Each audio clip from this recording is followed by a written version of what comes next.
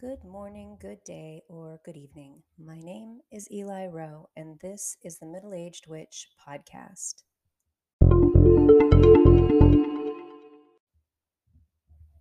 Happy American Thanksgiving, or just happy Thursday if you don't observe that particular holiday.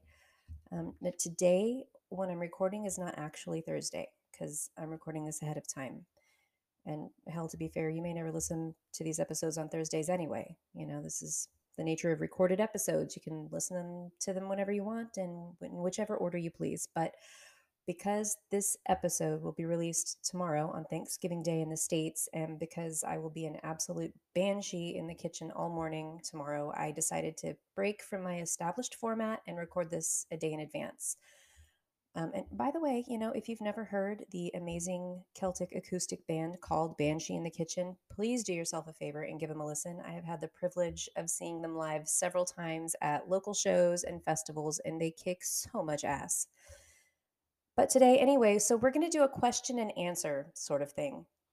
And I've been hassling you all to send in your questions over the last several weeks, and I've gotten a bunch of them. I've got them all here. We're going to do as many as we can get to during our time today, and the rest I may save for future episodes, or I'll just answer them on social media or something. Maybe I'll do a video. I don't really know. I mostly just wing it out here. I do have an outline of notes that I keep myself on track with when I record these, and I'm sure you hear me rustling my papers from time to time. I also like to just make sure that my references are properly cited when I talk about a book or an author or whatever. But rest assured, there's not a ton of method to my madness. And if you've been sitting on a question and you haven't sent it in, I want to clarify how I've been doing this. So when I get a question, I respond to it privately right away because I know sometimes these questions are time sensitive, or, at least you're not interested in waiting for the episode to be published. So I respond immediately to these questions and then I save them in a file so that I could read them for this episode. So that's how I've been doing it, and that's how I'll continue to do it. So, all right. We've got a lot to get to, so let's just get down to business. This first question comes from Amy.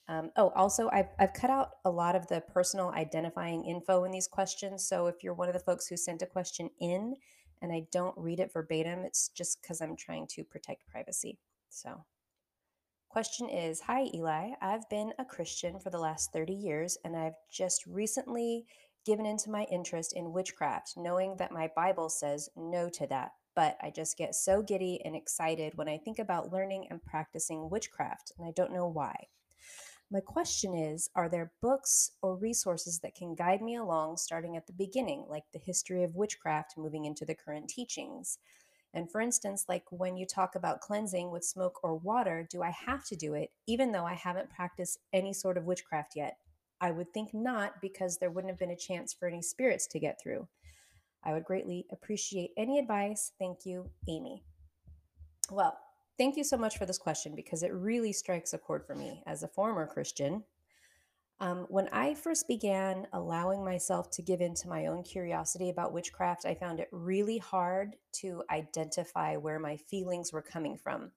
When I would have discomfort around just the mere fact of learning about the craft, I would agonize whether I was feeling uncomfortable because all this information was just new and unfamiliar, or was I feeling uncomfortable because this was evil. And in the end, I realized that it was neither of those things. I was uncomfortable learning about witchcraft because I had been conditioned to feel that way. I think most of us probably fall into the same boat. But then I started looking at the Bible with new eyes, and I started seeing so much in the scriptures that I hadn't noticed before. For example, Psalms, the book of Psalms, it's essentially a spell book.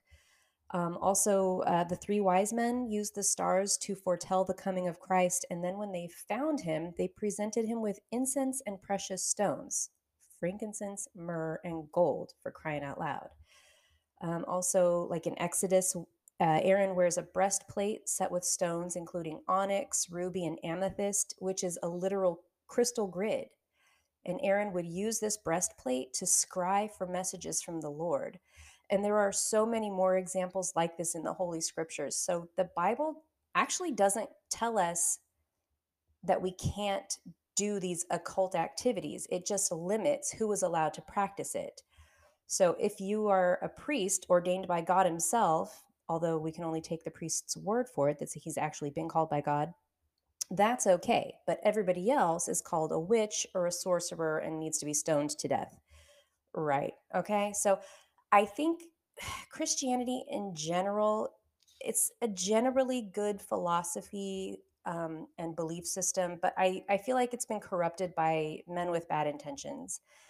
Now, I do believe there are a lot of spiritual leaders who have good hearts and pure motives, but I also know that unfortunately, religion is a business. And the people with not so pure intentions are going to keep as much power as they can for themselves. And that includes demonizing witches. So that's my 2 cents on that. But as for your book recommendation request, if you're looking for an historical overview of the history of witchcraft, I recommend a book called A History of Witchcraft: Sorcerers, Heretics, and Pagans by Jeffrey B Russel. And I'll link all these authors in the show notes. Now, firstly, don't get put off by the size of the book. It's probably smaller than you would expect, but what I like about it is that it doesn't only cover witchcraft history in Europe or the Americas, but it also covers like Africa and many other non-Eurocentric traditions as well. And this book is really good about giving just enough information on a given topic or a tradition for you to decide whether you'd like to go more in depth, and then you can in other resources. This book provides a really good jumping off point from which to dive deeper into more narrow occult practices and lore. Another one I like is The Path of a Christian Witch by Adelina St. Clair. Be advised, this is very Catholic and Wicca centric. And as we all know, I'm not Catholic and I'm not Wiccan, but the author manages to speak from a very relatable place for many Christians who are feeling conflicted about maybe combining their Christian faith with witchcraft and paganism. Another one is Valerie Love. This is an author who actually has a series of books written for Christian witches that cover spell work, prayers, observing holidays, all kinds of things. And her background is as a former Jehovah's Witness who was ultimately drawn to the occult. And her book, Confessions of a Christian Witch, talks about that journey. Full diversion here, disclosure rather. I haven't read all of her books, but that one is a good primer for a Christian who might be investigating witchcraft. Now, as for practicing cleansing your living space, Amy, I always recommend doing that, even if you don't feel like your space necessarily needs it. Because at some point, you may feel an unwelcome energy, and it would be easier to address it if you're already comfortable with that method. And consider this: Catholic churches commonly burn incense before services begin as a method of purification and sanctification, and also to symbolize carrying prayers to heaven. So if they're cleansing their sacred spaces, you can too. And that's witchcraft, baby. Okay. Thank you, Amy, for that. That was fun. Next question. Hi, Eli. I'm a new witch, and I've been listening to your podcast on my daily walk. I'm hoping you can lead me in the right direction. My husband and I recently moved and have purchased a new home and are waiting for the building process to begin. We've hit a couple of huge stumbling blocks with getting the house started, none of which are in our control. I'm saying daily affirmations of goodwill and sending blessings out, but wondered if there's anything else I can do. I know it will come in time. However, we're currently in a rental home and the lease ends in May, and we don't want to stay here any longer. I'm feeling lost right now. Thank you for your time, and I love your podcast. Okay, Jeanette. First of all, huge, enormous congratulations on not only buying a new house, but a new construction home as well. Like, God, no wonder you're anxious to get in there. I'm not generally a patient person either, and from the bottom of my heart, I get you. As far as what you can do to get into this house ASAP, your energy will probably be best spent working magic to help the process go smoothly, because there are so many moving parts with not only buying a home, but also and especially with construction. You're not only dealing with the literal timeline of how long it takes to build a house from scratch, but also possible supply line interruptions, especially at this time, inclement weather, labor shortages, all kinds of things. So by focusing on spell work to minimize complications, it's just going to be really important. So if you're a witch who prefers candle magic, I would suggest getting a hold of a candle, maybe orange for opportunity or green for success if you have access to colored candles. If you don't, just use white and carve your intentions into it. You can use runes, you can use a sigil of your own design, or you can just carve words right into it. Dress your candle with some olive oil and then roll them in herbs. You might want to use some herbs for luck, like allspice, star anise, or some dried orange peel. You can use herbs for success, like cinnamon, ginger, or lemon balm. And I would suggest herbs to help in overcoming obstacles as well, like mistletoe or wormwood. And of course, please don't leave your burning candle unattended, especially if it's rolled in herbs, because those like to go up. You can also carry stones on you that are going to aid in your manifestations, like smoky quartz or obsidian. You can make moon water with these stones as well and charge it with your intentions for a smooth construction process. And then you can drink it either plain or you can use it to make your tea or coffee. I would also suggest burning some road opener incense to help clear away any roadblocks. You can find road opener candles online too if you don't care for incense. Most online witch shops will have them. And of course, you can always check Etsy. As a renter, you may not be able to use candles or incense, but you can use that moon water that you made and put it in a spray bottle and just go to town with that. I hate to even suggest it, but it might also be wise to wear an evil eye necklace or a charm of some kind until this is all over, too. I don't know your personal life, but there may be someone close to you who might be feeling envious of your good fortune, and they may be sending harmful intent your way. They might not even realize that they're doing it, but if their bad mojo is getting in the way of what you're trying to manifest in your life, it's just best to have a good offense ready. And then last but not least, also maybe consider that what you've been working toward is something big and beautiful in your life with this new house, and the universe is going to make sure that you get it. So perhaps maybe what you're experiencing as these negative setbacks is just the universe doing things according to its own divine timing. There may be some reason why things are going a little more slowly than you'd like, but you're just not able to see that yet. And this isn't some kind of like the Lord works in mysterious ways, cop out bullshit, but there really may be some reason for the wait, and maybe you'll be happier in the end and in the long run because of it. And also, finally, please send me a picture when you finally get settled because I would love to see your new place. Okay, that was Jeanette's question.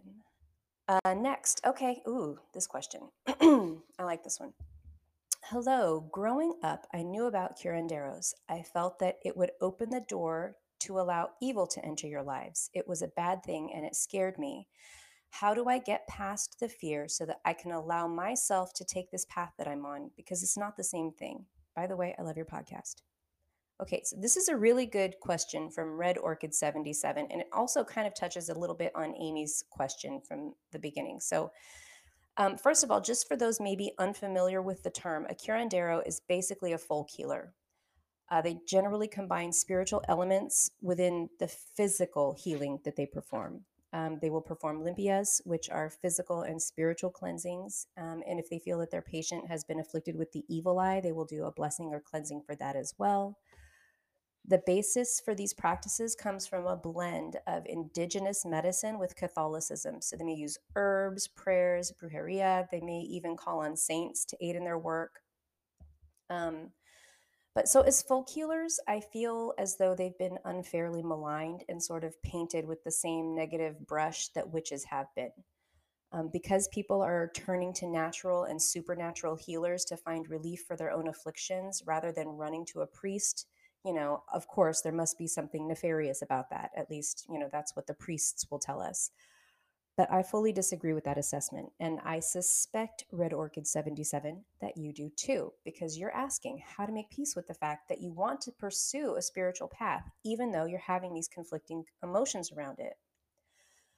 Well, first, I would tell you to just give yourself time. I don't know your background, but I get the sense that you were probably raised to believe that seeking help from a curandero could invite evil into your life, but it doesn't really seem like you ever maybe saw that happen firsthand. And if that's the case, then it's just going to take time to unlearn those feelings. We can know something rationally, but still have really deep seated fears surrounding it. God's sake, that's why I hate swimming at night. Like rationally, I know there's not a shark in the pool, but it still freaks me out. So, we have to give ourselves time to process and decide for ourselves how we truly feel about things like curanderos. We have to give ourselves permission to explore aspects of witchcraft that don't bump up against that. So, if it's specifically spell casting or folk healing that rubs you the wrong way, then just focus on things that don't trigger those feelings in you for now. So maybe just start with like mindful meditation with a special candle or a specific kind of incense to sort of bring you to a place of calm and serenity. Maybe you can make it a point to spend an hour each month on the night of the full moon, just sending out positive thoughts and trying to draw in healing energy from the earth. Maybe make some space on a shelf in your home with natural elements that speak to you in some way, like crystals or seashells or candles or a little house plant. And if you have pictures of a loved one that you would like to place there, by all means, make it feel important. And you don't have to think of it as an altar if you don't want to. It's just a place in your home or in your room that you've set apart just for the purpose of having someplace special to go when you want to feel spiritually restored. I've said before on this podcast, a prayer is a spell. So don't be afraid to lift your voice to whatever higher power may be out there listening. Ask for what you want or what you need in your life and express gratitude for what you are thankful for already. And eventually, as you take these small steps that you are comfortable with, your mind will begin to internalize the fact that this path you're on isn't evil and you're not inviting anything into your life that you don't want. And you may have been called in this life to be a light worker, for crying out loud. Maybe you were put on this earth at this time to provide compassion and spiritual or emotional healing in your own way. And that might be something to investigate, actually. If you're someone who easily tunes into other people's emotional states, or if you're very sensitive to the needs of others, if you feel like you just want to help people, you might be an empath. And if that's the case, you've got a whole branch of witchcraft that's just opened up to you, and it has nothing to do with anything evil. So, to answer your original question about how to get past that uncertainty that you have about your path, just get to know you. Start finding out exactly what kind of a witch you are. And I think you're going to be pleasantly surprised at just how much goodness and positivity is about to be released in your own life. And you're going to be flat out shocked at how much positivity you're about to bring to others. And this is an exciting time, so embrace it. Okay, we're only 3 questions in, and I'm already like going into overtime, but that's fine. We're going to keep rolling. Next question. Hey Eli, I know you have mentioned that you're not afraid to curse people, but I wonder how you feel about using Ouija boards. I've always heard that they're portals to evil spirits, and I've never used one because I'm afraid of inviting demons into my home. All right. Okay, Tiana. First, I just want to clarify that isn't that I'm not afraid to curse people. It's just that I don't pull back or shy away from the less glamorous aspects of witchcraft. So, just in case there's a first time listener here, I don't advocate cursing people with reckless abandon. But if it comes down to it, I will curse a bitch. Okay, but back to Tiana's question about Ouija boards. I have used them. We do have a couple in the house, and I'm not afraid of them. I do understand the reservations that people have about them. After all, spirits can and do sometimes lie about who they are and what their intentions might be. But, so do people. So, really, it just comes down to using an Ouija board responsibly and not just taking anything that comes through at face value. I think Ouija boards can be a great tool for speaking with spirits because they're simple to use. And since it's just spelling out what the spirit wants to say, the results are easy to interpret. In the end, an Ouija board is just a tool. It's like a pendulum divination or tarot or tea leaf reading or scrying or a seance. You're still opening a door to other realms and potentially inviting unwanted spirits into your midst. So just, make sure that you don't accidentally get any unwanted attachments coming through. And there are some simple steps you can take before you begin a Ouija session. First, you can cast a circle of protection before you begin, just to make sure that nobody who isn't invited can come through. If you're trying to speak to someone specific, make that very clear at the outset before you even begin your session. And then once you're done, close your Ouija board session. Thank and dismiss any spirits that you've spoken to, say goodbye, and announce the session closed. And then you can clear your circle and put your board away. If you're concerned that something may have come through that you don't want, command all the spirits to leave, close the session immediately and do a cleansing of your home. But mostly, you're just probably not going to have a lot of issues like that. If you're maintaining good spiritual hygiene in your home, and if you're very assertive with spirits that do try and sneak through, they're going to leave you alone. Don't go being reckless and inviting any old spirit off the street in. And for the love of God, don't deliberately try to invite demons in, but you'll be fine. So that's that's my 2 cents. And in 3 weeks, I'm going to get 5 more questions about these demons that are infesting people's house. Just kidding. It's not going to happen. All right. Next question. Mary Meat, Eli. I love your show and you seem really knowledgeable about herbs. Thank you. How do you feel about the use of cannabis in witchcraft? Okay.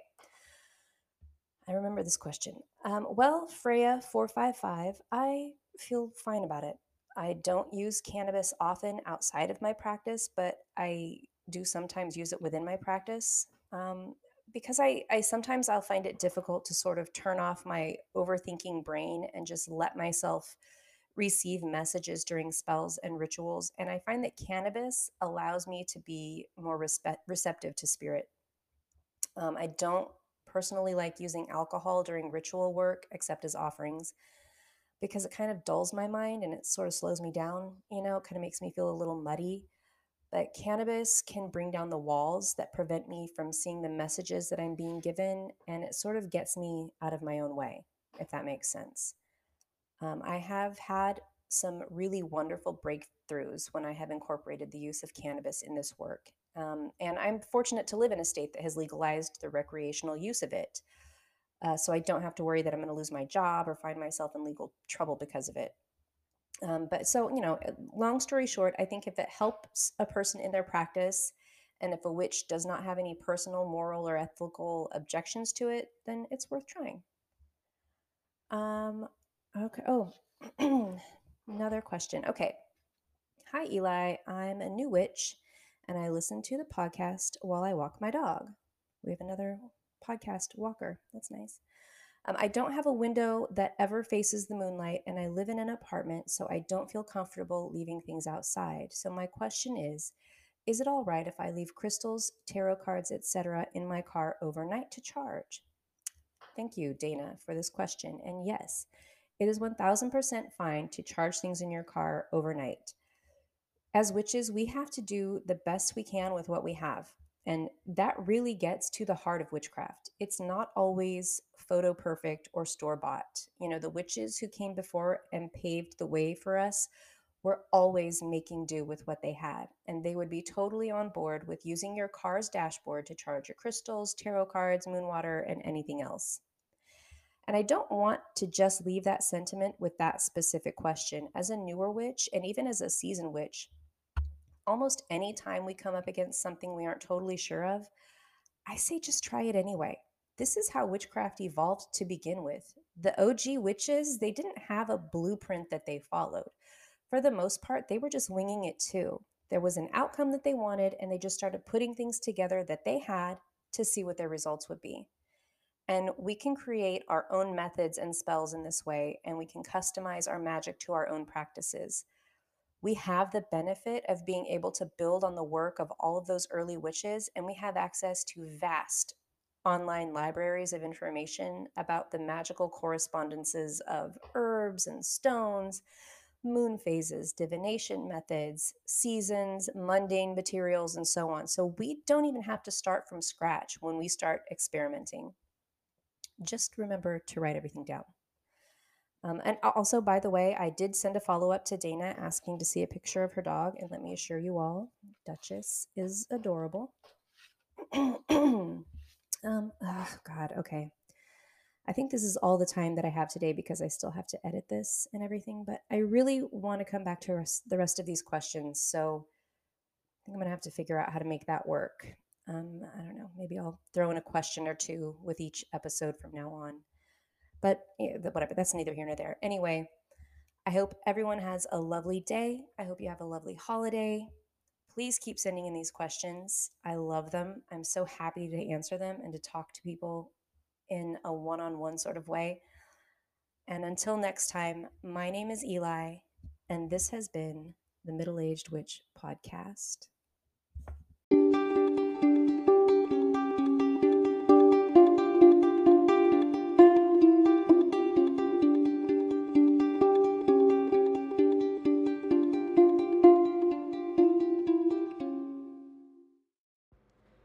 The content of this podcast is not a substitute for direct, personal, professional, mental, or medical health care and diagnosis. The information, opinions, and recommendations presented in this podcast are for general information only.